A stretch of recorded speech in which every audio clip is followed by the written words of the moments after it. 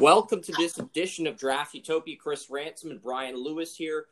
If you love college football, you're going to love today's show because I skipped the Monday show by accident, and since Joey was on the call on Wednesday, I basically made that strictly an NFL show. So I did 2 What the FBS teams yesterday. I might do 6 with Brian today, depending on how much time we have, because I'm looking at Syracuse and Arkansas. Those were the teams I was supposed to cover this week, but I might talk about all the New York sports teams in the FBS with the whole coronavirus, not having fans in the stadium. Buffalo and Army are teams I want to get to. Pitt's another football team I want to get to because I realized they weren't even in my teams we're previewing. And Edward Kizza's number 1 player on Travis Clark's big board. But we'll stick to Pitt football and then a team Brian wants at the end if we got time. Because there's a lot of teams here. I really don't have much to say about the Army Black Knights. Although I appreciate all their brave warriors who serve our country and all the brave heroes that make sacrifices for our lives. I don't see any NFL prospects, but I appreciate everything that the Army and the Navy and the Air Force, Marines, and veterans give to our great country. And I know I'm kind of a peasant compared to people that serve in the military. I am. I'm just a sports nerd and junkie, but it's not good for me to beat myself up over it. So, Chris, welcome. Thanks for having me back on the show, of course. We'll talk about Pitt, Syracuse, Arkansas. Those are definitely 3 teams that I think need a little bit more dissection, a lot of changes at 2 of those 3 schools that aforementioned. But those will be the headline teams. So those will be the headline teams, and then there's a team you can pick before those teams, and then we'll break down Army and Buffalo. Well, let's talk about a couple cancellations. I'm getting Army out of the way because I think they have the least prospects. But I am grateful for everybody that goes to Army. Oh, absolutely. And I didn't want to – I wanted to save Army for last. But I think with the Patriot League being canceled, this could have a ripple effect, right? And Army is one of those independent teams. I mean, in basketball, they're in the Patriot League, them and Navy. So this does impact college sports from a greater landscape, right? I mean, Ivy League, most of their non-conference opponents are in the Patriot League. So that also hurts NFL prospects because now those Ivy Leaguers don't have a season. The Patriot Leaguers don't have a season. What about those? Those are FCS guys that, I mean, there have been quite a few NFL players. I know you and I know of a couple right off the dome. Well, the good news for Ivy League players is I do have the Dartmouth-Princeton game at Yankee Stadium archived up on BitChute, the entire game, and I have the same Harvard-Yale game also archived. So if NFL scouts are looking for players from those 4 Ivy League schools, you can go to BitChute and watch those games. That's probably your only way because I don't think ESPN Classic or any of the big subsidiaries of ESPN have reruns of those games. So you're going to have to go to BitChute, our BitChute channel, to watch those 2 Ivy League games. If you're looking for a late-round Ivy League prospect for the Shrine Game or the Senior Bowl, that's going to be your only way of getting those players. And if you go to Columbia, Brown, Cornell, or the other Ivy League school not named Dartmouth, Harvard, Princeton, or Yale. Brown. No, you said Brown. You're screwed. Yeah. Chris Berman's alma mater. Yep. Right in Providence. But, I mean, it's just like, that it's going to impact itself. I mean, for Army, they had a good team the last couple of years. They've been pretty consistent because they were able to get upperclassmen. They were able to develop their freshmen and sophomores by getting them a lot of playing time early on. And it showed because they were able to get results. 8-win seasons, 7-win seasons. But, as I said, Army's going to run that triple option. And with the triple option, I mean, you could have everything going your way, and all it takes is one mistake to ruin the entire game. It's one of those offenses. It's a perfect imperfection. Yep. And the next team, I'm just going to jump straight into the next team here, unless you got something else to say about Army. But I think Army's just a pretty open and shut case. They do. Army's a great fullback school. They had a fullback, I think, in the top 5 of their rankings last year or 2 years ago, and they have another fullback that's a senior this year that could be a guy to watch. So Army is a great fullback school. So I'll leave Army on that note. I'm trying to say something positive about Army's football. Well, let's start with Arkansas, right? Because Arkansas is in the SEC. I was thinking we'd start with Buffalo and then we'd go to the Power 5 teams. Then we can go with – actually, let's do that. That's good. and then you can pick a team along with Arkansas, and then we can jump into those teams. But Buffalo, I don't know how to feel about Buffalo. They are actually projected to go 9-4 according to Athlon Sports. They went 8-5 last year. Yeah, and this Buffalo team has Jarrett Patterson at running back. Kyle Van Treese took over for Buffalo at a quarterback, Tyree Jackson. Van Treese took over for Tyree Jackson. They got 2 senior tight ends. Their best tight end since Mason Schreck. They've got a senior left tackle, Owosika, and Antonio Nunn back at receiver. He's another starting receiver, and Daniel Lee. So they got 4 senior receivers. So this Buffalo team has a lot of veteran pieces on the offensive side of the ball. 2 seniors on the right side of the offensive line with hardly any starting experience. Mike Novsitsky is a returning starter at center. He's a sophomore, true sophomore. He was left guard last year. Buffalo had a center in the 2020 draft that went undrafted. So he's making the move from guard to center, Novitsky. And Buffalo just seems like a very intriguing team offensively. And I want to get your thoughts on their offense before I transition to the defense, because Patterson's the headline player. I mean, I think everybody who scouted the draft this year, he had 5th in the country. Yeah, 20 touchdowns, right? Nearly 1,800 rushing yards and 19 rushing touchdowns. I think he had a receiving touchdown too, which would be 20. Yeah. Yeah, I mean, I was a big fan of Tyree Jackson too. I like that dude. But, I mean, it's not really so much about their offense, though, because I think with Patterson back, they're going to be able to do pretty much the same thing. I mean, their defense was 26th in the country last year. So how are they going to be able to maintain that, right? So that's really what it comes down to, because if they're ahead early, that means Patterson's going to be able to break out some big runs, because teams are going to have to overcompensate for play action. Because, I mean, They have a couple of receivers coming back. They have some very good 43 defensive ends in Malcolm Kuntz and Taylor Riggins. Kuntz had 9 sacks. Riggins had 8.5. And Kuntz got by left tackles. Riggins got by right tackles. But they're probably both interchangeable with the way coaches prepare these guys for the NFL. And James Patterson, middle linebacker, he played outside linebacker his first 2 seasons, but he moved to middle linebacker for this season as junior. He's going to be... Ladarius Mack graduated? Who? Ladarius Mack? The defensive end. He was like a speed rusher? Yeah, I think so. That's a bummer. Kuntz and Riggins are there, though. They both had 9 and 8.5 sacks off the edge. So, and Eddie Wilson anchors a run defense that was 4th in the country. Eddie Wilson's a 320-pound nose tackle. He's a junior, but he's going to anchor a defense run defense that ranked 4th in the country. And the reason this run defense is so good, they have 3 returning starters at linebacker: Tim Terry Jr., James Patterson, Kadofi Wright, and then they got the Kuntz-Riggins edge rusher tandem. And you got a 320-pound nose tackle, Eddie Wilson. So Buffalo's going to have a very good front 7. I mean, they won 8 games last year. I mean, they've been pretty good the last couple of years. Lance Leopold has got them at least consistent. Avery Washington was tied with their Kadofi Wright for 2 interceptions, and I don't see Kadofi Wright was an outside linebacker, so he's probably really good in coverage. But Washington was their best corner, only returning starter at corner. But they have 2 senior defensive backs, Baker and Brown, who haven't started, and they have Tyrone Hill, a free safety, who's a returning starter. So, I mean, overall, Buffalo actually looks like one of the better teams on both sides of the ball. That's the thing. And they can thank the Big Ten, because one of their non-conference games was against Ohio State. Mm-hmm.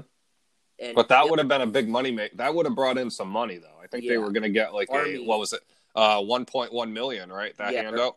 Their non-conference games are Kansas State, St. Francis, Ohio State, and Army. So I'd say at least half of those games are getting canceled. Big 12 hasn't made a decision yet on Kansas State. I could see St. Francis withdrawing and canceling that game because it's a non-conference game and they have to travel to Buffalo, and that's brutal. Well, it's in state. I mean, it could work. I mean, Buffalo could try if Albany ends up having this. If their league ends up having their season, Albany could be a replacement opponent. I could see how that works out. Well, St. Francis is in PA. They'd have to go to Buffalo. They'd have to go to New York. Yeah, that's a bit of a drive. I don't think they want to do that. If it was Albany, yeah, they could work around it. Yeah, like Pitt. Like if St. Francis played Pitt instead. Yes. exactly. That game will probably get canceled, and the Ohio State game did get canceled. So Right. I still think the Kansas State game on September 5th is on, but that's only until the Big 12 makes a decision. Right. The Army game, I think that's going to be canceled. I don't think, well, I don't know. Buffalo Army could still be on because they're both in New York and it's an in-state game.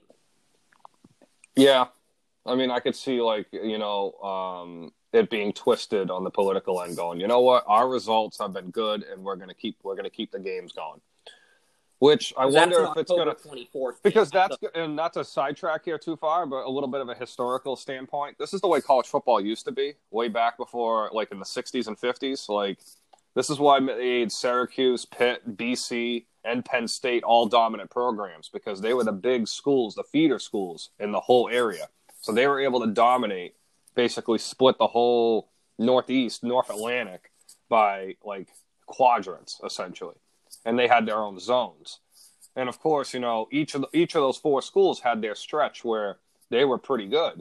BC in the 40s, Syracuse in the 50s, 60s, and then a little bit in the 70s. Penn State obviously was dominant, and then Pitt was a national champion a few times. So it just goes to show that's pretty much like where college football could be heading with this currently standing right now. So a lot of the schools playing local or regional areas, like, for example, imagine how hard it's going to be for UMass as an independent, because, I mean, think about it. They were scheduling all those power schools the first couple of years to kind of build up the program, to kind of generate some revenue for the athletic department.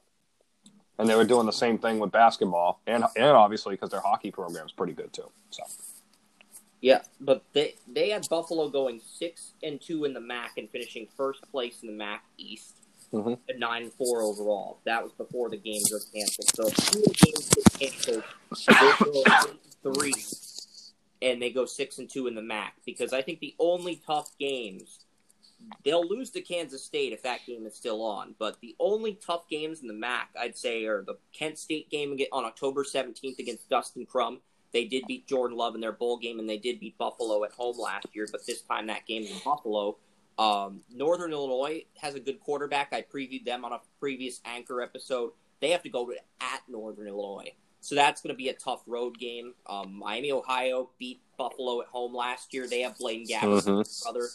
And it's their first time they've had a true freshman starting for Miami, Ohio since Ben Roethlisberger. So Blaine Gabbert's little brother comes to Buffalo on November 10th.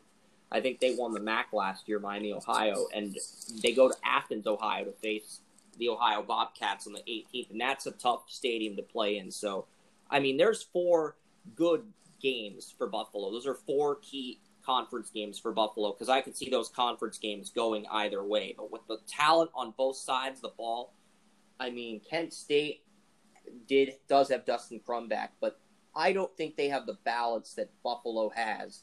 I'm just because their roster depth chart's right next to Buffalo's, and I'm looking at their roster and the games in Buffalo, so I'm going to lean Buffalo towards that game. Northern Illinois is a tough one for me to decide, because I look at what they've done. Miami, Ohio, I think they won the didn't they? Yeah, they won the MAC championship over Central Michigan. Central Michigan was favored to win that game. I think that Miami, Ohio game is probably the game that's going to decide the MAC East, that game, because both Miami, Ohio, and Buffalo have a lot of talent returning this year. And that November 10th game, it's a late season game. Even though Athens has a tough opponent, they did lose their quarterback. They did lose Javon Hagan. So they lost a lot of talent. The Ohio Bobcats, they lost a lot of talent. Yeah, they did. They had Nathan Rourke and Javon Hagan last year, so I don't think they can beat Buffalo and Athens. And if they had the crowd, I'd probably give them a shot. But with coronavirus, if it's a crowdless game, I give Buffalo the advantage in that one. So really, the only 2 games on the schedule that worry me are those 2 November games against Northern Illinois, led by Ross Bowers, the senior quarterback, and they have a lot of returning starters on both sides of the ball, and a very good front 7. And the game against Miami, Ohio. So Ross Bowers and Brett Gabbert, the younger brother of Blaine Gabbert. So those are the 2 MAC quarterbacks I'm looking at as the quarterbacks that can be threats to Buffalo. Because I think it was It was Central Michigan versus Miami, Ohio beat Central Michigan. And I don't know if Central Michigan's going to have it in them to get back to the MAC championship.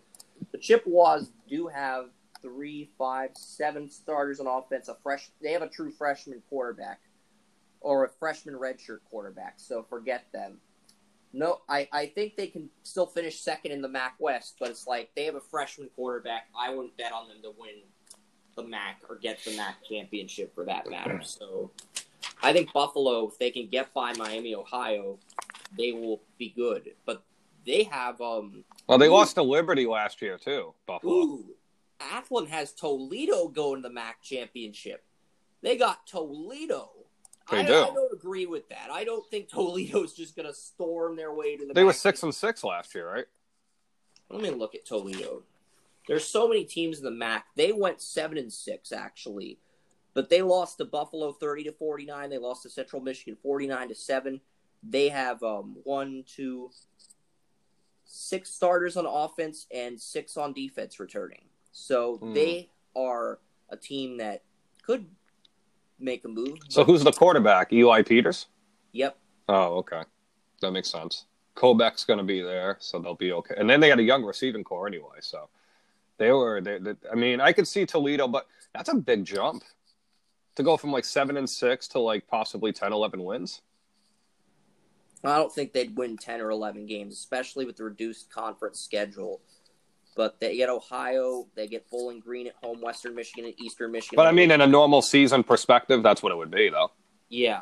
I think the team that's going to come out of the MAC West is by Ross Bowers at quarterback. Because, I mean, I know they have them at 4-8, the MAC West, but it's like, I think they're a very balanced team on both sides of the ball with Bowers and... Oh, Toledo was supposed to play Ross San Diego Bowers State. had 7 touchdowns and 8 interceptions, though. That's the thing that worries people about them. I mean, I think the MAC West is just awful. I think the MAC East with Buffalo and Miami, Ohio, and Kent State with Dustin Crum, who won a bowl game against Jordan Love, and they have Ohio finishing 3rd in the MAC East, even though they lost Rourke and Javon Higgins. So I think the MAC East is like the SEC West, honestly, this year, with Buffalo, Miami, Ohio, and Kent State all in one conference. I think that's the stronger conference. It tends, you know what, and it tends to fluctuate because, I mean, Northern Illinois had their run where they were really good. Yeah. Central Michigan had their run where they were really good. Yeah, they did too. Toledo had Philip Eli, who transferred from Alabama, right? And he was pretty good there. Michigan had that 12-0 team a few years ago. Yeah. So I mean, it fluctuates. It goes. This conference is a conference of parity, but my pick to win would probably be. They have Buffalo over Toledo. Okay, so they actually have Buffalo beating Toledo. I mean, I don't think there's a team in the MAC on paper that's better than Buffalo if that defense is just as good as it was last year. I think it's Buffalo and Miami, Ohio. Those are the 2 teams because Miami Ohio won the MAC. I think that's the MAC championship, November 10th. I mean, I'm a little more sold on Toledo than I was when you said that 3 minutes ago. Though I will say because they had a young roster last year, so maybe. If they're expecting a big jump, maybe consistent quarterback play, which they did not have last year, that could be something. Yeah, because Brett Gabbert led Miami, Ohio to the MAC championship as a true freshman. And you look at the offensive side of the ball, they've got 4 offensive linemen returning, 2 receivers. Homer, their senior tight end, and Brett Gabbert, the younger brother of Blaine Gabbert, along with the Jalen Bester, Tyree Shelton combo. So their offense outside of right tackle, they have starters returning at every position on the offensive side of the ball except right tackle. And they've got 3, 5, 7 starters on the defensive side of the ball, but a freshman kicker and punter.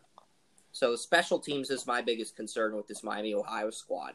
But Brett Gabbert won MAC Freshman of the Year, and they have, I think outside of Buffalo and Miami, Ohio, those are the 2 juggernauts of the MAC this year. No, I could see that. I mean, I think it's a 3-team race to win it, though, in all honesty. From what it looks like. Who do you think's that 3rd team? Well, actually, you know what? I could see. You know what? After seeing the case that we just discussed for Toledo, I think Toledo becomes the 3rd horse. But it becomes, can they get the quarterback play? Right? Even if they have just average quarterback play, they're in it. That's just all I'm saying. Toledo did lose to Northern Illinois 31-28 last year. They Right. did lose to Northern Illinois and Ross Bowers. Right. So I'm going to go on a limb. But I like Miami's schedule, considering that even if they don't have to play Pitt, and they could easily get 9 out of that. They can go 9-2 out of that. I agree. I think we could honestly see Buffalo. I think Buffalo and Miami on that side, but I still think Toledo could be like a third. Like they could be kind of like how, like, not to make a Premier League reference, but kind of how Leicester City was at the beginning of the season with Manchester City and Liverpool before Liverpool took off and they slid. They were in it. Now, they may not have the horses to maintain the whole season, obviously. They're a very young team.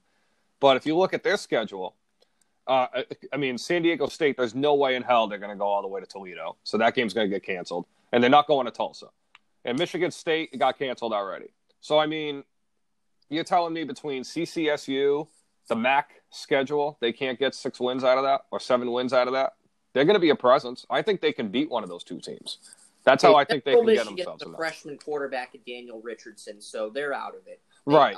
But Ball State, that's not going to be a bother. Eastern Michigan, that's not going to be a bother. Bowling Green might be a tough game for them, but Akron is at Akron, so that might be a tough game for them. But I could see them getting 7-8 wins. But their defense is good. Central Michigan, Ball State, they lost some starters to the NFL draft. They do have Drew Plitt, Caleb Huntley, Justin Hall. They do have a lot of players, though.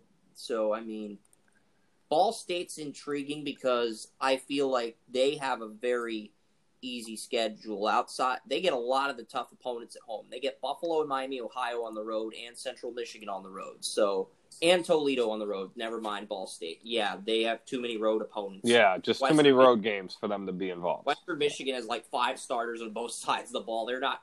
They have them going 6-6, but I don't. They're very young too. Considering you just talked about Richardson, they do have a freshman that they have a transfer coming in. So obviously that's something. They have a couple transfers coming in. So actually a sidebar here, since this has to do with the MAC in general. Do you think that the new transfer rules, right? Because JT Daniels became eligible. I know you talked about it on either Monday or last Friday, but JT Daniels is now going to be able to be eligible to play for Georgia and compete for the job with Jamie Newman. Do the MAC schools possibly take advantage of some of the Big Ten transfers, or some of the Big 12, maybe some of the some of the transfers that are going out just seeking playing time? Yeah. Perhaps. And here's another interesting thing. I found the MAC recruiting by schools. Buffalo came in 12th in the conference in recruiting. They were dead last in recruiting among all the MAC teams. But their strategy has been with the JUCOs. That's Lance Leopold, because he used to be a junior college recruiter. Yeah. So, but they've gotten good players from. Oh, excellent players, yeah. Excellent players, yeah. And Toledo actually is the number 1 recruiting by school. So I could see why you picked Toledo now that you put that. Well, no, it's just like the logic that we explained. Right. Yeah. It sounds kind of crazy that a 6-6 team is being projected to win the division, but at the same time, they're as I said, they have a little legacy. It's not like they're completely a bad team. They're a young team. So, and I also look at Central Michigan's coached by Jim McElwain. So how long is it going to take for McElwain to get himself, a squad that's going to be competitive? Because I know he has at least 4 freshmen projected to be either first or second on the depth chart on offense. Yep. And Toledo has 2 first-team players on their offensive line, but they don't have any first-team players on defense. So that's what worries me, because it's so up in the air. Buffalo is probably the team I think that's the most complete. Right. But you look at Kovac still on Toledo. He's second team. Bryce Mitchell's a senior receiver, is a second-team receiver for Toledo, and they do have a good balance of first- and second-team players along with the number 1 recruiting in the conference for this season. So I think that depth gives Toledo the advantage when looking at this a little bit more in depth. Any more thoughts on the MAC? I'm going to let you pick a team to preview and then a non-Power 5 team, and then we'll get into the Power 5 teams, Arkansas, Syracuse, and Pitt. We can go in any order. I think we should save Arkansas for the end because they're the SEC power. They're the SEC team. I don't know if they're because there's a couple of other elements that have to be talked about with Arkansas. So I think we can definitely save them for the end. Since we already kind of mentioned Northern Illinois a little bit, let's bring them up because, once again, coached by Thomas Hammock. They have Ross Bowers is a senior, correct? I think you mentioned that earlier. Yeah, I did a Northern Illinois one the FBS show earlier, and yes, he is a senior. Yeah, Jordan Nettles will be in running back. It's interesting to see because they have a couple of there were a couple of transfers that they were linked to, and they only got Jack Heflin, I think, the grad transfer. So that's kind of a bummer for them. But I like to see, where that defense goes. But I think offensively they have enough talent to cause some havoc in the MAC, definitely. Yeah, and they've got 2 freshman running backs. They've got Javon Ducker, yeah. Ducker, the true freshman, and they've got Rondarius Gregory. I'm not sure if Gregory's a freshman redshirt or because he's not listed as a recruit or top 10 recruit on the team, but they got 2 freshmen competing for the running back job. So that's. Well, I've seen they have Michael Love and Fabian McCray too, and they're getting them on the depth chart right away. So it's one of those things. Maybe like if there was a normal training camp, we might actually know the answer to that right away. Yeah, and even what people are saying they're an opposing team in progress. Ross Bowers is a Cal transfer. He went from Cal to Northern Illinois, and he's done much better there. And while he's not an NFL quarterback, he's a quarterback that can take a team like Northern Illinois to the MAC championship. Mm-hmm. So do we want to move on to Pitt? Yeah, let's just move on to we can Pitt, Syracuse. We'll break down we can pick which team we break down first. We're going to break down both teams, Pitt and Syracuse. We'll do Pitt first, then we'll go to Syracuse and Arkansas because Syracuse was the original team for the 17th, and then Arkansas was the team for the 16th. So we'll save those 2 teams for the end, and we'll just break down Pitt right now because I think this Pitt team, they did make the ACC championship 2 years ago when they lost to Clemson. They got thumped by Clemson, but they did. They might be the team. They might be the challenger to North Carolina. They just have so many good prospects this year. Because I remember Clemson, I think they beat my Virginia this year, and the last year it was a Pitt.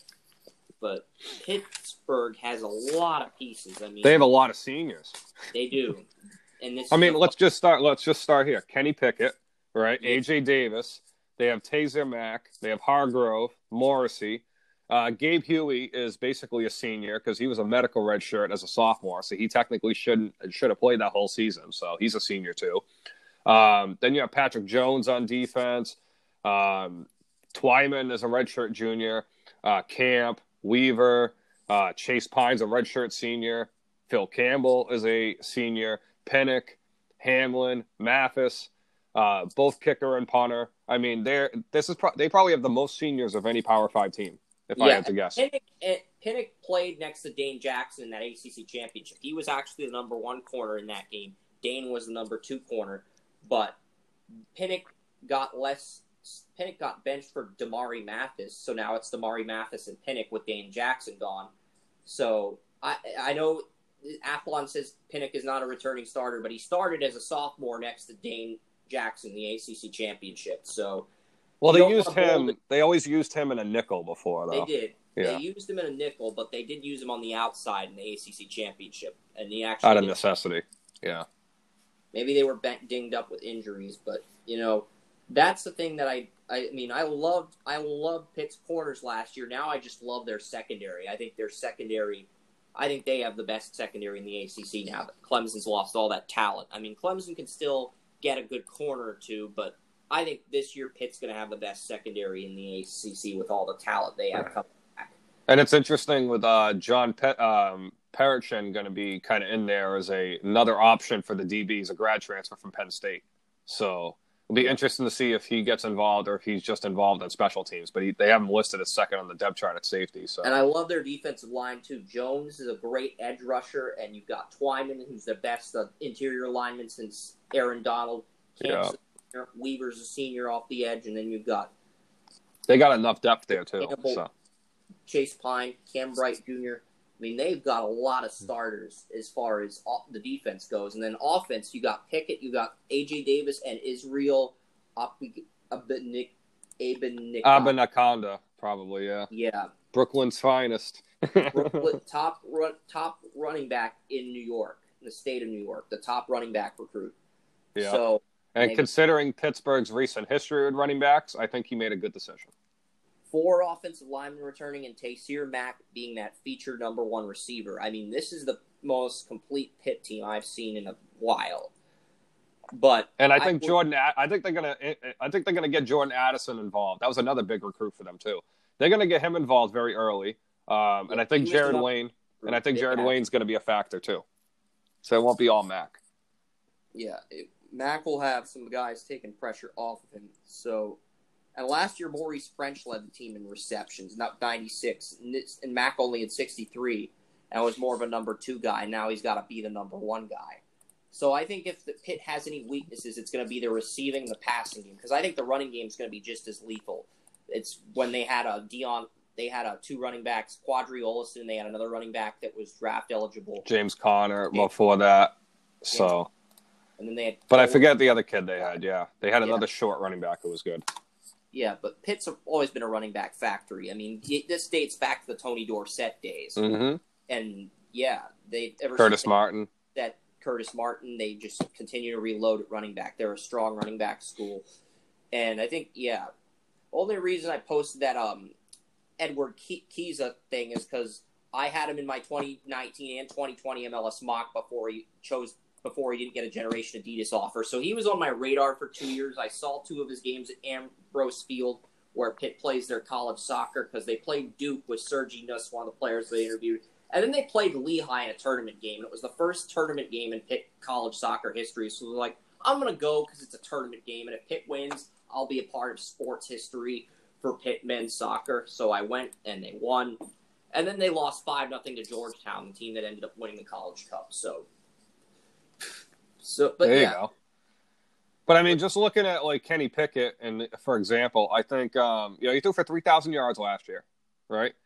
But I mean, if you look at the touchdown total, he only threw 13 touchdowns. Yeah. So that tells me that Pitt's passing game struggles in the red zone, and that's the biggest thing they have to improve on. And Pickett's a short and medium thrower. Yeah, he can throw it. He can make a deep throw now and then, but he'll only complete 2 or 5 40-yard throws a game. And that's not enough to win unless your running backs carry you to victory. Pretty much. I mean, when you're playing teams like Miami, North Carolina, even Virginia Tech, that's known for defense. I mean, I don't know how Pittsburgh can expect to win the ACC Coastal if they can't square up with North Carolina. Because I look at Carolina's roster in comparison, and I feel a lot better about Carolina's situation, especially with the big recruiting class that they brought in. Sam Howell obviously is a talent. And then I obviously love what they're doing defensively. And plus, I have more faith in Mac Brown, sorry. Mac Brown as a coach.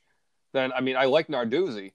But again, if Kenny Pickett's going to throw 13 touchdown passes next season, then Pitt is going to be right back where they were, 3rd, 4th place with a very talented roster. Yeah, and Pickett, this is the thing with Pickett.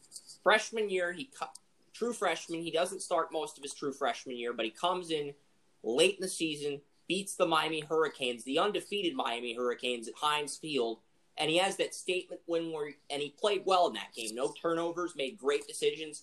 And he had that statement game where you're telling yourself, this Pickett kid's all right. He could be a first-round pick if he continues to improve. Then he faces Penn State at Heinz Field, and he has a lot of talent around him in that game, and he just lays an absolute egg in that game against Amani Uwari.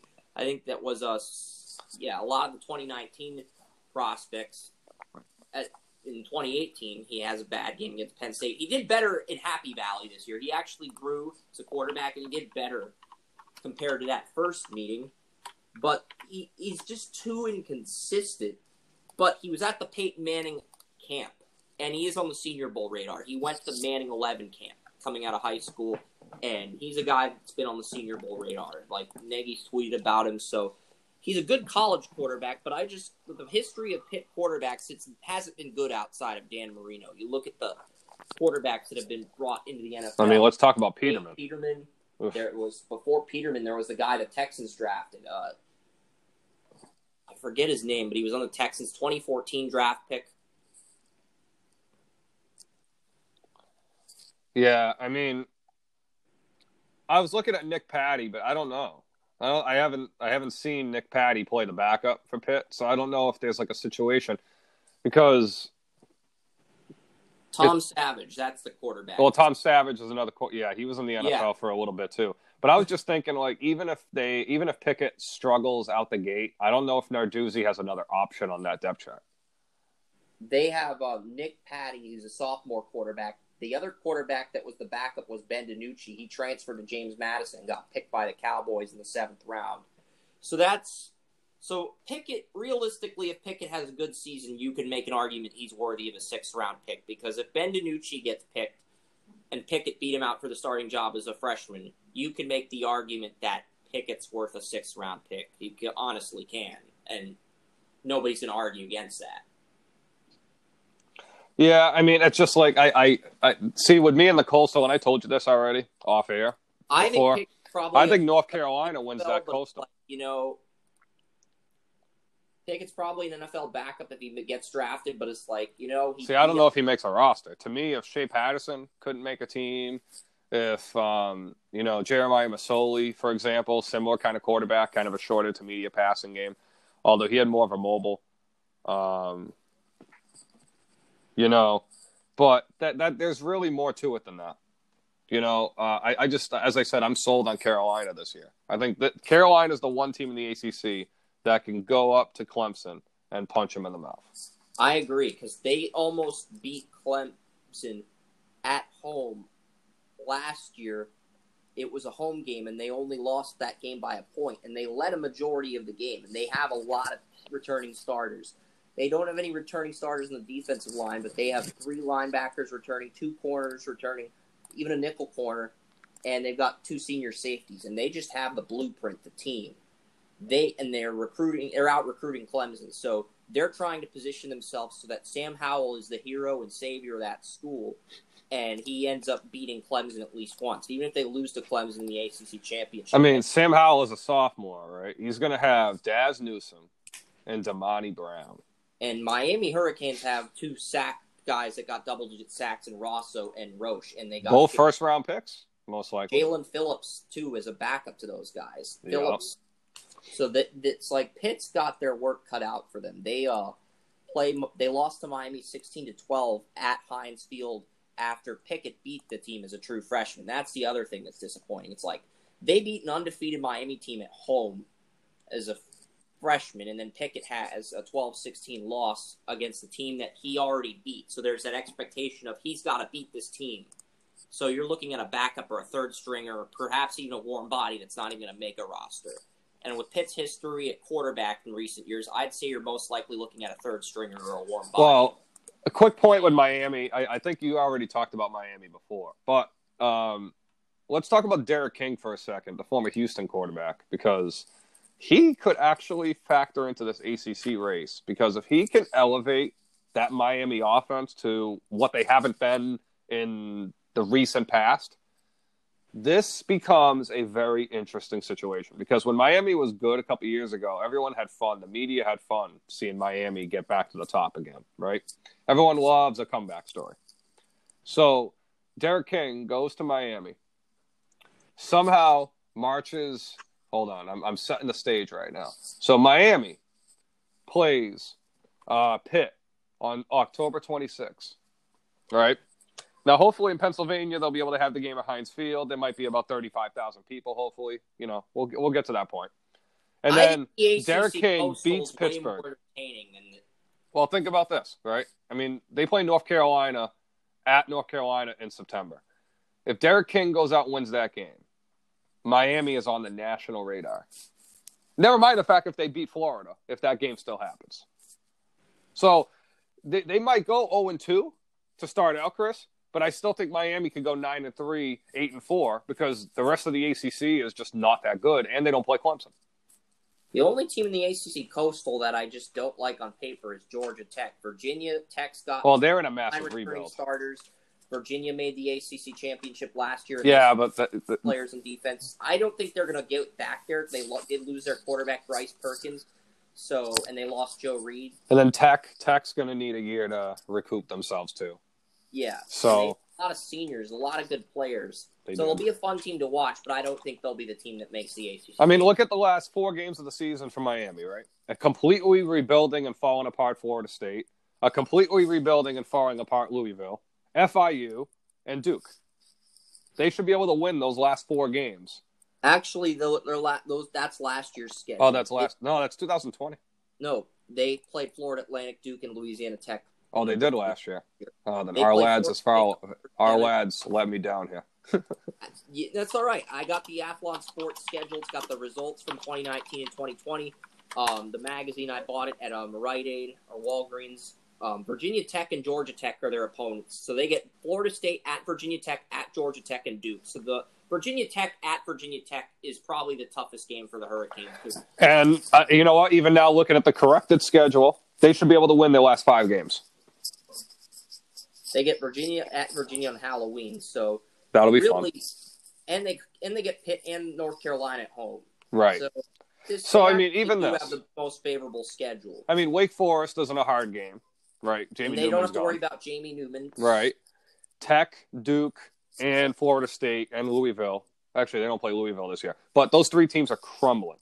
Like those programs are crumbling apart. UAB. Only one of these games Temple. that would have been a non-conference game that would have been a loss was the game at East Lansing against Michigan State, and the Big Ten canceled that game. See, I think Miami could have won that game. See, to me, Michigan State now that D'Antonio, it's like, Michigan State's going to be a free fall. To watch. Yes. College football. Shame on you for denying us that game, but I understand the situation, the position you're in, so it's like. I mean, think about this. Last year, Miami almost beat Florida, and that's a really good Florida team. What makes you think? Oh, I mean, this year I don't think they're playing Florida this year. Obviously, with no non-conference games, but sadly, this Miami team with Derek King could have beat Florida if Miami's defense. We know the pass rush will show up. Okay, Florida has had problems at quarterback. So you're telling me if I stop Florida's run game, it gives Miami a chance to win that game in the end. And Derek King is a much better quarterback than Nkosi Perry. That's for sure. Just from what I've seen at Houston, I know that.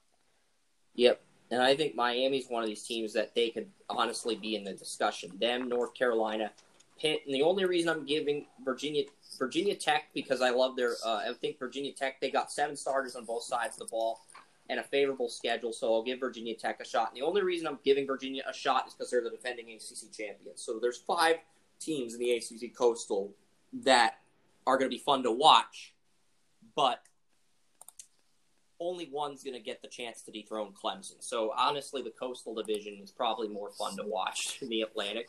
But easily. It's been that way for a while. Yeah, it has.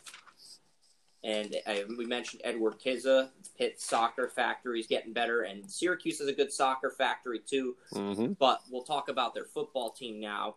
We'll transition from Pitt to Syracuse. Syracuse has one guy I really love on the defensive side of the ball. That's number 7, Andre Cisco. Mm-hmm.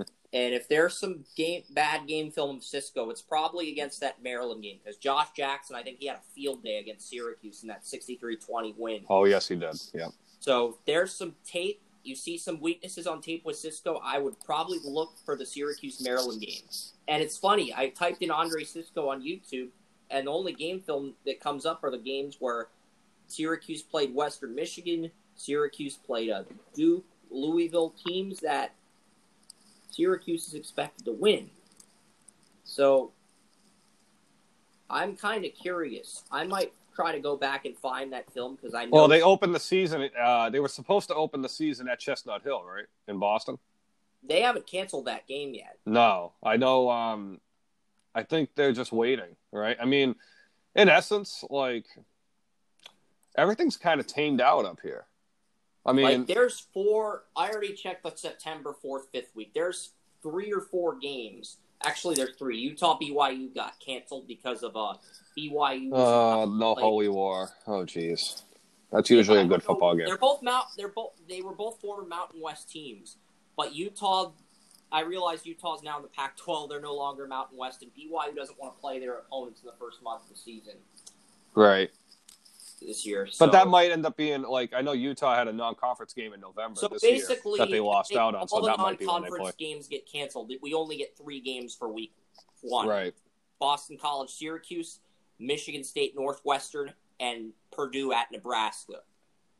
And the only Saturday games are the Big Ten games. So College Game Day would basically have to choose between going to East Lansing or Northwestern or Nebraska to watch Rondale Moore against that Nebraska team. And they might not even do College Game Day this year. They might just be like, we're going to do all the College Game Day stuff indoors, live from studio. We can still have Corso putting on the headgear, but with the coronavirus, we are going to stay indoors. And what they could do for College Game Day is they could have masks. They could have Herb Street and Desmond Howard pick masks for the winner, for the headline game each week. They could have like a coronavirus mask and use it as a prop item to pick the winners. And they could do everything in studio with social distancing. Boom. I just saved you 50% by switching to Geico ESPN. But, it's interesting. So Syracuse, I'll tell you one non-conference game that could happen for Syracuse for a fact. I think they're still going to have the Colgate game. I don't think that game's going to – Colgate's what, like an hour away from there? Yeah. That's not – that'll happen. And then, home too. That is. Either way, that's a good spot for Colgate anyway, because Carrier Dome is much better than. No offense to Colgate University, but it's a small school. Carrier Dome is definitely made for the show. He cancels the non-conference game against Western Michigan. I still think that game. That one could still happen. I think why can't we get Syracuse Pitt on September 26th instead of November 28th? I don't want to wait the whole season for Syracuse Pitt, man. Just play it September 26th. Yeah, I agree with you. That should, they can switch that up. They're both free that day. They should move that game up to September 12th because Syracuse-Rutgers got canceled. Really? So, oh, yeah, that's true. And they're both free that weekend. Yeah. That's true, too. Actually, I like that even better. Because then at the end of the season, if you have the non-conference games at the end of the season, you can still have them. They can probably schedule those last minute. Yes, you know what I mean? Pitt goes to Marshall on September 12th. So... Oh, that's a big rivalry for them. That they don't screw around with that. It goes to Marshall. They have to face the Thundering Herd on September 12th. So yeah, that's a big rivalry for them, that game, They can't do that. Is Pitt still going to play West Virginia? I would assume they probably still could. No, they don't play West Virginia in football. They play West Virginia in baseball. Actually, that's the backyard brawl, though. Oh, that's right. They haven't had that rivalry in a while. Yeah, they need to bring that back. They were supposed to play at PNC Park this year before coronavirus canceled. That's true. I was so pumped for that. Like, they were going to have the backyard brawl for college baseball at PNC Park, where the Pirates... Yeah. I remember seeing that in one of the college football groups we're both in, and they're like, why can't we get the football game? Honestly, having a backyard... Both schools respect the hell out of each other, too. That's a respectful-ass rivalry. College soccer at Heinz Field, that will draw people. People will go to that. How many go to that? Like, you say 20,000? Yeah. That's a big rivalry. But it's like, the only way you can move Syracuse Pitt up to September 12th is if you move that... But that's another rivalry game for Pitt. They host Notre Dame on the 17th. Pitt hosts Notre Dame on the 17th. Who's Syracuse facing the 17th? Liberty. October 17th you can move it up to, logistically, because both Pitt and Syracuse have non-conference games that week. And that's the soccer you're talking about, right? No, I'm talking about the football, Brian. Syracuse and Pitt both have non-conference games on October 17th for football. Syracuse hosts Liberty. Pitt hosts Notre Dame. Uh-huh. So if ACC cancels non-conference games, move Syracuse Pitt up to the 17th. Boom. See? There you go. Actually, they did postpone the Colgate game, so they didn't cancel it. I like that. Or they can move that game to the 17th, too. Or move that to August. Have that be the season debut in late August. They're not making – ACC just made a public announcement. No fall sports games will take place until September 1st. That means any college soccer games, like exhibitions that would have took place in August, are automatically canceled now. Okay, so that's out of the realm. Yeah. But, that's a 22-day gap for Syracuse right now between Boston College and Western Michigan.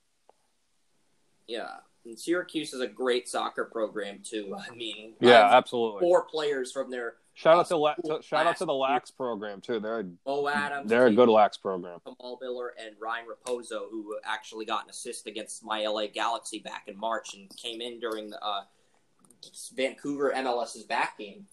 He's probably the front runner to win Rookie of the Year. Ryan Raposo, 4th pick in the draft. Mm-hmm. Yeah, so Syracuse has got some great soccer like Pitt, and I don't know if there's a game on their schedule where they can make a bowl game. That's really at Boston College, at Western Michigan. They'll win that game. At Clemson, Florida State, at Pitt. Their toughest opponents are going to be road games, and they had Syracuse going 2-6 in the ACC, but 6-6 in conference play, winning all their conference games to get to a bowl game. So if the Rutgers game, with Syracuse automatically losing that Rutgers game, their bowl chances go down the drain, and they're 5-6. Even if they play the other games, the other non-conference games, and win, they're 5-6 and they're outside the bowl game because of the Big Ten. Big Ten screwed Syracuse out of a bowl game. Shame on you, Big Ten. I mean, for Syracuse, it's really simple. I mean, Dino Babers is a hell of a coach. I think for what he's done over there, it's hard to win in upstate New York. It's hard to recruit kids up there because, of course, there's a lot of different mechanisms that exist with Syracuse. It's kind of a school still stuck in the past. Yeah, Andre Smizzet's the guy I'm watching because he went 47 for 54 on field goals in 2 seasons. So that means he was 30 for 34 as a freshman, and then 17 for 20 last year. So Andre Smizet could be an NFL kicker. He could be. Powerhouse. Like, they get punters and kickers in the NFL. Whenever they're draft eligible, they always seem to have a punter or kicker that's drafted.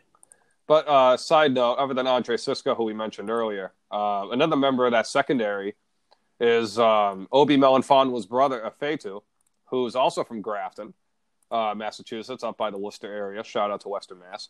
He's a returning starter, as is Trill Williams. So both NFL athlete corners are back. Yeah, NFL athlete. I mean, then again, I like to see what happens with McKinley Williams and Kingsley Jonathan. I want to see how big of a season they could have. I want to see Tyrell Richards, who was a transfer. I want to see how that defense comes together because, I mean, for Syracuse, I think Babers can figure it out offensively. He's been able to kind of piece it together the last couple of years. He's going to have 2 quarterbacks. I mean, Tommy DeVito's listed as the starter for now. We'll see what happens as the season goes on. But, for Cuse, I mean, 5-6 wins, that's about right. Yeah. I mean, this isn't a team that I don't know if they're going to have chances to really elevate themselves. If they lose that Boston College game, if they lose that Western Michigan game, and then the ACC, Liberty won't cancel. You know that for a fact. So Louisville, that's an even matchup. Clemson, they're going to get rocked. Georgia Tech, they'll beat. Wake Forest, they'll beat. No, NC State is a toss-up. Florida State, I think, is still better than them. Though they might win. That's true. That's why it's a toss-up. Because I know at NC State they wouldn't win that game. And then at Pitt, Pitt's damn good. Yeah. So Syracuse, I think they're outside the bowl game, and that's only because the conference lost to the conference game to Rutgers being canceled. So, all right, we talked enough about the ACC, and if you want more ACC content, next Saturday, the 25th on Talk Show, Joey and I will break down the entire ACC Division I show. We broke down the SEC last Saturday. We broke down all 12 teams in one show. And before I get to this Arkansas team, I want to praise the quarterbacks in the SEC West once again because I think this SEC West team has 7 good college quarterbacks, maybe only 2 that can play on Sundays. But I'd say this SEC West got 7 good college quarterbacks. Mac Jones for Alabama, Felipe Franks for Arkansas, Bo Nix for Auburn, Miles Brennan's taking over for Joe Burrow at LSU, Matt Corral, 5-star recruit, came in, won the starting job at Ole Miss right away. I remember coding the 2018 high school page, and 2 of my interns, they basically told me, I don't know if they're interns or associates, they basically told me about Corral. We were keeping track of the 2018 recruiting class. Costello transferred to Mississippi State, at Texas A&M has Kellen Mond. So really, SEC West has 7 good quarterbacks this year. from college quarterbacks. That's true. The key word is college. Not there. I'd say only 2 of the guys in this thing could be pros, and I'm saying that as backups. I'm trying to be as wholesome and platonic and professional about it as possible, but it's like, yeah, these college quarterbacks, they're probably backups at the NFL, but it's going to be fun to watch them compete against each other for a year, because I look at this Arkansas team. I love their offense. I think their defense is absolutely awful, but I love it. Well, Hunter Henry's brother's a tight end, so that's a good start. Hudson Henry, freshman, Rakeem Boyd, senior running back. Yeah. I mean, Myron Cunningham was Myron Cunningham was a senior. Dalton Wagner was the number 1 offensive tackle in Illinois coming out of high school. He's a returning starting right tackle. But Ricky Stromberg, who played a lot as a freshman last year. Stromberg and Clary are going to headline that interior group. And Clennon didn't start, but I think Arkansas had that left guard. Arkansas had that guard who he got drafted. He got drafted. I don't remember his name, but he got drafted. He actually got picked. Yeah. And then defensively for Arkansas, I mean, they bring Xavier Kelly. Xavier Kelly and Jonathan Marshall. I mean, that's a lot of meat in the middle. Dorian Gerald, and I want to see Matteo Soli actually have a big season. I want to see how this linebacking core improves. The secondary has a couple of youngsters back there they're going to alternate in, but they also brought in like a grad transfer in Jerry Jacobs. So I want to see how they integrate him into the fold as well. Yeah, and Arkansas is a team that has they got 4 seniors that have no starting experience. You've got Soli and Poole being the 2 main guys at edge and linebacker. You got 3 corners returning as starters, Faucha, and you got good coordinators. Sam Pittman has no experience as a head coach, but he's got Kendall Briles as his offensive coordinator and former Missouri head coach Barry Odom as his defensive coordinator. And this is an Arkansas team that was 110th in scoring offense, 124th in scoring defense, 122nd in run defense. They were 69th in pass defense, and they've got 3 corners back, 4 defensive backs on their 5 defensive backs back. But their run defense was awful. I think that's going to improve with all the seniors and the stability. I think they can get that in the top 100. In the scoring defense, I think that probably remains the same. Maybe it improves slightly to 120. But yeah, I mean, looking at Arkansas, they should go from 450 to maybe 375 in terms of total yards. So they maybe bump their total defense up to 90, from 110 to 97th. So they make somewhat of an improvement. I mean, they were 110th in points per game last year. Yeah. So just on that regard, Chad Morris. But they didn't have Felipe Franks as their quarterback last year. He had a redshirt year. But again, even at Florida, he didn't really I think he's talented, but he never showed consistently that he's he's all of a sudden this guy that could be he can be a quarterback. You know what I mean? He hasn't shown that. Yeah, and the thing with Felipe Franks is I think he's too far behind to get a Senior Bowl invite. I think he can still get a Shrine Game invite if he somehow miraculously gets Arkansas to a bowl game. But that's his ceiling, really, realistically. And I don't like saying that because, I look at the quarterback draft. I think there's 4 quarterbacks I can see being starters on Sunday. Lawrence Fields, Brock Purdy, and Trey Lance, and they're all in the top 10 of my fan speak for. And then I have, Kyle, I have Florida quarterback Trask and Jamie Newman out of Georgia at 110 and 111. Or something like that. Yeah, and then Arkansas, they fired Chad Morris before the season ended last year, right? So now Sam Pittman's the head coach. Yep. But they have good coordinators. Yeah, he was He was at Arkansas before though with Bielema. Yeah. So Arkansas is going to go back to making the offensive line be the centerpiece. Barry Odom was a great recruiter at Missouri, and he's just going to be a defensive coordinator. And I think he's going to thrive. Wait, Barry Odom's a DC? Yeah, he's not going to have the head coaching responsibilities and recruiting responsibilities that he had at Missouri. He's just the defensive coordinator. So crap! This is going to be a fun team then. Yeah, they're probably not going to do much, but they're going to be fun to watch. Yeah, even if they lose or go winless in SEC play, like all the experts are saying, they're going to be a fun team to watch because of all the what can they do. Yeah, I mean, with Kendall Briles being the offensive coordinator, it's going to be interesting to see like what kind of elements. That Florida State team struggled last year, but the year before at Houston, what a fun little attack that was. And then the year before at Florida Atlantic, he was basically drawing crap up on a chalkboard at that point. And then obviously he was at Baylor with his dad before everything that bombshelled with his dad happened. So like Briles obviously is a very creative offensive mind. I mean, as a player, he played 4 different positions. So that kind of gives you a perspective of why he's the way he thinks the way he does. But for Arkansas to really hit the next level, like we haven't even talked about really much of their schedule, really, because I mean, it's still so. I mean, obviously Nevada to open the season, that won't happen. But like, I don't know how they're going to win more than 4 SEC games, to be honest. I mean, I think they could beat Tennessee. I think they can beat Ole Miss. I don't know about Auburn. Maybe Auburn on a bad day, but it's also at Auburn. They don't lose at home. And then even though they're at home against LSU and they have history of upsetting LSU, I don't think this is going to be the year they do it. And then Mississippi State, I think that's kind of an even game depending on which Mississippi State team shows up because they're at home. The SEC chooses not to cancel their non-conference games. They go to South Bend on September 12th. Ooh. I could see them upsetting Notre Dame. Yes. I know it sounds crazy. That would put Franks on. You know how I'm talking about, the moments to put people on the map? That would put Felipe Franks back on the NFL draft map for sure. How many people would have him as a projected first-round pick after that? Come on, we've seen this before. How much you want to bet? Ian Book's going to be this year's Joe Burrow. Right. How much you want to bet Franks goes out and wins that game, he gets projected as a first-round pick. Calling it right now. I don't think he'll go first round. No, I'm telling you, people will put him in the first round. People that you and I look at and clown all the time. They'll say, "Oh, Felipe Franks has first-round potential." I'm like, where were you when he was at Florida? And he would have one good game, and then he'll throw 3 eggs. He'll literally crack 3 eggs in a row after that.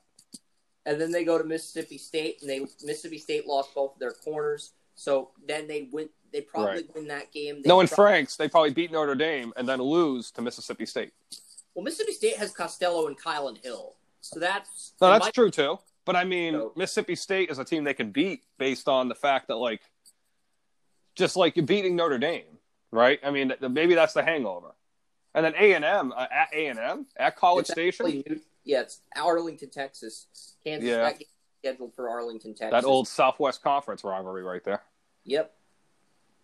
Honestly, crazy thing is I could see them starting 5-0 if they beat Notre Dame. I could see them going on a run. I could see them going 3-2 even by beating Notre Dame.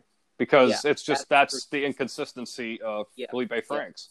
Yeah. I mean, even then. But the reason why I think I have faith in Franks at Arkansas is because I like the fact that you had a running back who basically got 1,200 yards rushing on a 3-win team. So that tells you that this guy is used to having 9 men in the box and still gets his. Yeah, and October 31st against Tennessee. They're beating Tennessee. Tennessee. Yeah. That's a wrap. Yeah.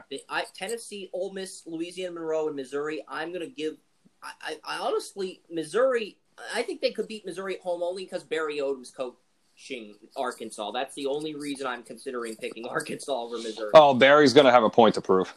Yeah, he just wants to prove. Because I could see them winning those 3 games, and if they go 3-2 in those first 5 games against Nevada, Notre Dame, Mississippi State, Texas A&M, Charleston Southern, assuming no games in the SEC. Even 7 wins for Arkansas. They could get with 6 this team. 6-7 wins with this team would be remarkable considering where they've been the last couple of years. Yeah. I honestly think they can get 6 wins and go to a bowl game. I know it's going to sound crazy, but if they win 3 of their first 5, they could win out against Ole Miss. So, October 17th, do we get another Arkansas LSU upset? Do we get another Arkansas upset? Because they're due. They're due. In Arkansas. They're due. They're due. And LSU lost a lot of talent on both sides of the ball. So on YouTube the other day, I was watching that 5 overtime game between LSU and Arkansas, the Darren McFadden game. And let me tell you, I feel like this could be Arkansas's best team since they had Ryan Mallett and Darren McFadden. Easily. I think we agree on that. Easily. And crazy that was the 3rd best team in the country with 2 SEC teams in the championship game. That was the 3rd best team in the country that year. Yeah. For most of that season until they lost to Ohio State. But yeah. That was a good team. I miss those teams. That was the Greg Childs. Who was that kick returner? Josh Adams, the one with that sick kick return. Yeah. Yeah, shout out to the Razorbacks. That was a fun team. They were very good in NCAA. Very good. Yeah, I remember playing with them in NCAA 07. Mallet, you would just like, all you have to do is just press circle for like a second, and you'll get like a. Felix Jones on that team too with McFadden, so you could. Yes, they did. Both backs really run the ball. And then they had a few good defensive players. Oh man, they had they had a few guys. But like as I said before with Arkansas, like it's just fun to see them back be relevant again because you know how it is in Arkansas, right? In state, there is the one now. Arkansas has got a lot of football talent. It's very disrespected nationally for the amount of football talent they have in that state, considering the amount of money that goes into those schools with football. But I will say with Arkansas, they keep their kids in state. They recruit so well in Arkansas and most of North Texas. They do so well, and I don't understand really. I'm going to say Arkansas makes a bowl game just for the hell of it. Yeah, I'm rooting for them. I really am. Because I think the talent on both sides of the ball, the coaching is there, and they probably lose the bowl game. But I'm going to say just for the hell of it, they go 6-6 and they make a bowl game, and then they finish the year 6-7. So I mean, if they can get from like 21 points a game, even if Felipe Franks can get them another touchdown a game, let's look at the results from last year.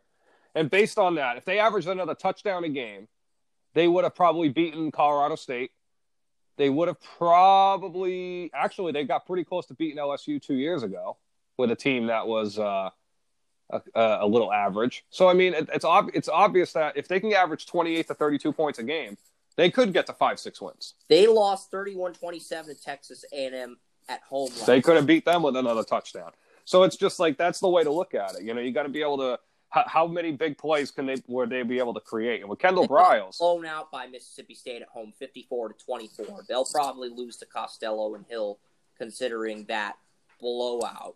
So Nevada, yeah. I'm going to boldly pick them to beat Notre Dame. So they'll start 2-0. They lose to Mississippi State. I think they actually could beat A&M. I honestly do, because A&M's just lost a lot of talent on the defensive side. And Kalen Mond doesn't really give me any belief at all. I'm not really buying him. I mean, Kalen, I'm not. That's another Felipe Franks. He'll have like one great game, and then he'll have three. He'll just have three stinkers. Because Kellen Mond, I don't know. Well, again, another person. I root for him. I do. I like the way he plays. But again, it's almost like he's running around with a chicken with his head cut off. He's going to have 4 returning starters on the offensive line. One's a senior center making his debut at center. So that means they're going to have a short leash with him. That means if he starts out streaky beginning of the season, he's getting benched by Jimbo. No doubt about it. Yeah, and Zach Calzada is a freshman. I don't know if he's a freshman redshirt, but... That wouldn't matter. I mean, Jimbo will throw him out there. That does not matter. I'm sure Jimbo last year, towards the end of the year, I think he was losing his marbles with the quarterbacks on that roster. I think that's why he just let Mon finish the season. Yeah, and Calzada is a freshman redshirt, and they also have a true freshman in Haynes King out of Longview, Texas. He was a 4-star, right? Yeah. Yeah. I actually wouldn't be shocked if Jimbo throws him out there. Yeah, because it's like they've got 2 freshman quarterbacks at some point. Because I see Kellen Mond, I think I have him like number 9 or on my top 10 quarterback rankings. See, I don't see him with an NFL future right now because I don't either. I see him as like a third string or a backup or a warm body. Honestly, I don't see him as a guy with starter ceiling. And when I only look at the guys with starter ceiling. I weed everybody else out. Like if I look in comparison, I would rather go take a chance. Between him and say Derek King, I would rather take Derek King. Yeah. You know, that's pretty much like Derek King. I think is someone that if he has a good season, he could talk himself into like a 4th, 5th round range. He won't go to like the Kyler Murray level because Kyler Murray's got like arm talent that dudes that size don't have. Like Derek King doesn't have that kind of arm talent, but he's talented. And the point people could make him like a very versatile tweener player. He could be a big factor on special teams. He could be a big factor. I mean, look at what they're doing with Tyreek Hill and then Marquise Hollywood Brown with the Ravens. I mean, with all the talent, you need speed on the field, right? I mean, the Patriots learned the hard way last year. You need speed on the field. And that's what's going to be the future of the NFL. And I think if guys like Derek King, even like KJ McPherson for Arkansas, right? He was a big freshman quarterback. What if like Franks has a stinker and McPherson ends up winning that job and it's his? Yeah. Now that adds another element to this because now we're talking about McPherson, who's another 6 foot, 5'11", maybe even 5'10" and 3/4-ish quarterback possibly get, and he was a highly rated recruit from the state of Arkansas too. So like, it's about putting talent in positions to succeed. And I think for Franks, like, they got KJ Jefferson, a freshman, and they got Malik Hornsby, who's the number 2 recruit on their 2020 recruiting. Right. And I'm not sure they're not gonna want to play. I mean, they tried putting Jefferson out there, and he's 6'2". So like, I mean, then again, he looks a little shorter than 6'2" on TV to me. But like, they had him play last year, and he didn't look like he was comfortable. It didn't look like it was a situation for a young quarterback to succeed. Like, if you look at like Trevor Lawrence, for example, right? When Dabo Swinney finally made that decision to go to to go to Trevor, it was because, hey, Kelly Bryant took me as far as this team can go. In order to take it to another level, I need to take this. The only quarterback on this roster that could unseat Felipe Franks is Jefferson. KJ Jefferson, you think he's the guy that's going to do it? Possibly. He had the first series touchdown against Missouri, but he's coming off shoulder surgery and needs to improve his accuracy. And they mentioned Jack Lindsley and John Stephen Jones. But they also have the quarterback I like is Malik Hornsby, the dual threat quarterback. He's a highly recruited quarterback. He was a freshman, right? True freshman. Yeah, so that might be a reason why they might keep him. They might just redshirt him because they have a grad transfer. So they got 4 quarterbacks. There's no reason to right. And Arkansas is just a fun team. I mean, Texas A&M. If they beat Texas A&M, they're 4-1. I'm going to boldly predict Arkansas to beat Notre Dame, but they'll probably either lose to Notre Dame or Texas A&M and beat the other team, and they'll be 3-2 as we stated. Then they'll lose to Bama and LSU. I think they can beat Tennessee because it's not in Neyland. If it was in Neyland, I'd pick Tennessee, but it's in Arkansas, so I would probably pick Arkansas there. Then they're 4-4 again. Then they lose to Auburn and drop to 4-5, and then they win those next 3 games against Ole Miss, Louisiana Monroe, Missouri to end the year. And you're looking at a team that is 7-5 actually. So yeah, and that's a bowl game. I mean, as I said, it can't get worse than having Nick Starkel. It really can't. So I mean, Arkansas they're saying it's a mess and this team's not going to be any good, but Arkansas is going to surprise some people. That's all I'm going to say. They could. I mean, we're not saying they're going to go out and beat LSU. They could beat Notre Dame, but they're not going to go out and beat LSU, Alabama, or Georgia. SEC team like an LSU, Alabama, or Auburn War Eagle Nation. They're not going to do that. No. Probably lose to Mississippi State too, but it's like Notre Dame. I could honestly see them beating Notre Dame just because they're hyping up Ian Book to be the next Joe Burrow. Liam Eichenberg was awful against Georgia. And everyone's saying he's better than McGlinchey, and it's like, no, put down the crack pipe, son. He's not better than McGlinchey. You need to stop. Yeah, for real. But, like, as we said, I mean, the SEC is going to be interesting, right? Because there's so much quarterback talent. So, like, even a team like even Mississippi State that you mentioned, Arkansas winning. Even Mississippi State that you mentioned, like, yeah, they could go on like a nice little 2-3 game winning streak, get some confidence, and then they could go up to Alabama and go, you know what, we're beating you, and that's it. I mean, hey, they were number 2 in the country a few years ago with Dak Prescott, and Dak Prescott was number 2 in the country going into Alabama, and they gave him a game. They're going to be fun to watch. I'm going to try to get if there's a college football season. It's a dogfight in the SEC West. Any SEC West games this year, I have a moral responsibility to put them on BitChute with 7 quarterbacks that are good college quarterbacks. Never mind the talent on the rest of the field, too. Yeah, the talent, the rest of the field, too. For game film purposes, I have a moral responsibility to get those games up. I just do. All right, so we pretty much covered everything. We broke down 6 teams in depth in a shorter time period. And for all you MLS fans, I will post my first 2021 mock top 10 next Friday because Charlotte's unveiling their team name and logo on Thursday, and the first round of the qualifier round for the MLS's back tournament ends next Thursday. So the players will have 1 day to rest, and then the round of 16, the knockout round, starts on Saturday, July 25th. So that's why next Friday is the perfect day to reveal the top 10 for my MLS mock. Don't reveal the entire first round, but just tease the audience with a little top 10 for fun. Oh, absolutely. That would be the perfect day to do it. And MLB baseball is also going to be back on Friday, next Friday. Next Thursday is actually MLB opening day. So a lot to talk. Yeah, that's going to be dope. And then, as we said, I mean, obviously It's going to be fun to see the basketball come back too. If the NBA comes back, that's going to be exciting too. NHL, of course, we're getting closer to that. So I mean, we're playoff team's going to win Alexis Lafreniere, a playoff team. Oh, that's a crazy thing. The Penguins could lose the Canadiens and they get Alexis Lafreniere. No, I will stop watching hockey if that happens. Oh, boy. I can't put up with him and Sidney Crosby on the same team. Come on. It's bad enough that we already had Connor McDavid. They got Zucker, and they got it's bad enough we have Draisaitl and McDavid. They'd have Zucker and Getzel on the top line with Crosby, and then they'd have Hornquist, Malkin, and Lafreniere on the second. Oh, my God. Malkin? No. Well, Malkin never gets his due anyway. Malkin's probably like the most slept-on NHL legend of all time. But they have so many wingers with the Jason Zucker trade. They only brought him in to replace Gensel, but now they're going to have Gensel and Zucker and Crosby for the playoffs, and then you'll have Hornquist, Malkin, and then you can put Lafreniere on that. That's so much creativity.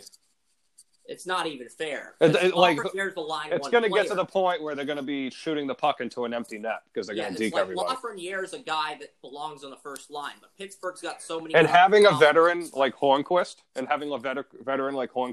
on his side will do wonders, like it has done to have Pasternak have Brad Marchand and Patrice Bergeron. That could be a very similar kind of effect. Yeah. That's another element people don't think of either. Like, if the Penguins get Lafreniere, they will be in the playoffs until 2050. 50? 50. 2050. Well, Pittsburgh will never go broke again. Yeah. At that point, they can just start charging people for they already charge people for tickets, but they can charge people to watch the games. Well, let those cable companies do. Right. What they can charge. Blackouts. Yeah, they could charge people for blackouts. Yeah. They could. Yeah, with that stupid MLB TV rules this year.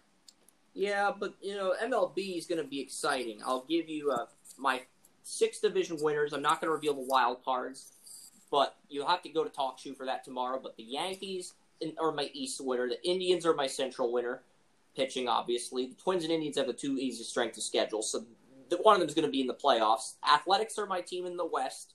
NL East, Nationals, NL West, Dodgers, NL Central. I predicted the NL Central winner 4 years running. Cubs 2016, 2017, Brewers in 2018 because I love Jimmy Nelson. I thought they were, if he was healthy, they could be the NL Central team. And the Cardinals, I love Dakota Hudson coming out of Mississippi State, and they got the NLC. Yes. I'm not picking any of those teams to win the NL Central this year. I'm going with a surprise team, and no, I'm not senile enough to pick the Pirates. I'm taking the Cincinnati Reds with Sonny Gray and Trevor Bauer. I thought they had the best draft in 2016 and 2017. While those prospects may not be up yet, the fact that they have a 1-2 punch means Hunter Green doesn't have to worry about being that number 1 ace. He can be number 3 or number 4 starter, and he'll probably thrive in that role like Garrett Cole did early in his career. So I'm going to pick the Cincinnati Reds. Nick Senzel's going to be up there, number 2 pick in the 2016 draft for Tennessee. And they've got a lot of good batters. They just couldn't get any pitching going ever since they lost Johnny Cueto.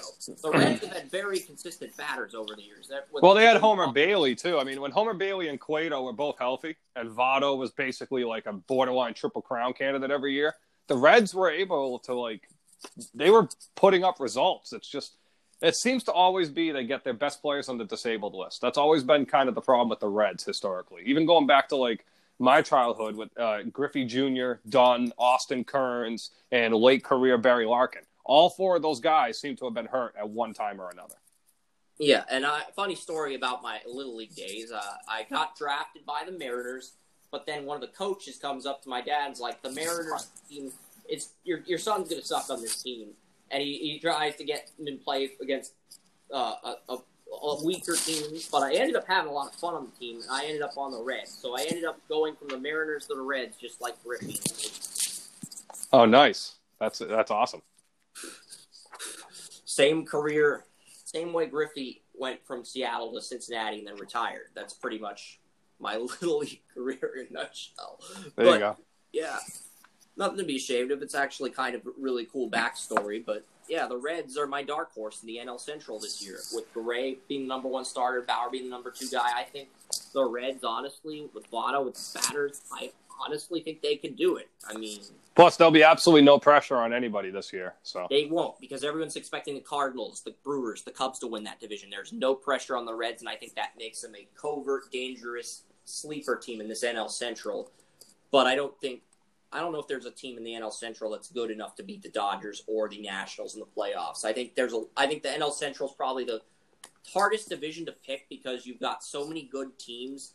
And I gave every NL Central team in the MLB draft an A-plus grade. Even the Pirates. The Pirates actually got the first 3 rounds of the draft right this year. But they're still going to suck because the NL Central division drafted well in the first round, and the Cubs, Brewers, and Cardinals are veteran teams, and the Reds even have some upcoming talent. So that makes the Pirates the bottom feeder, unfortunately.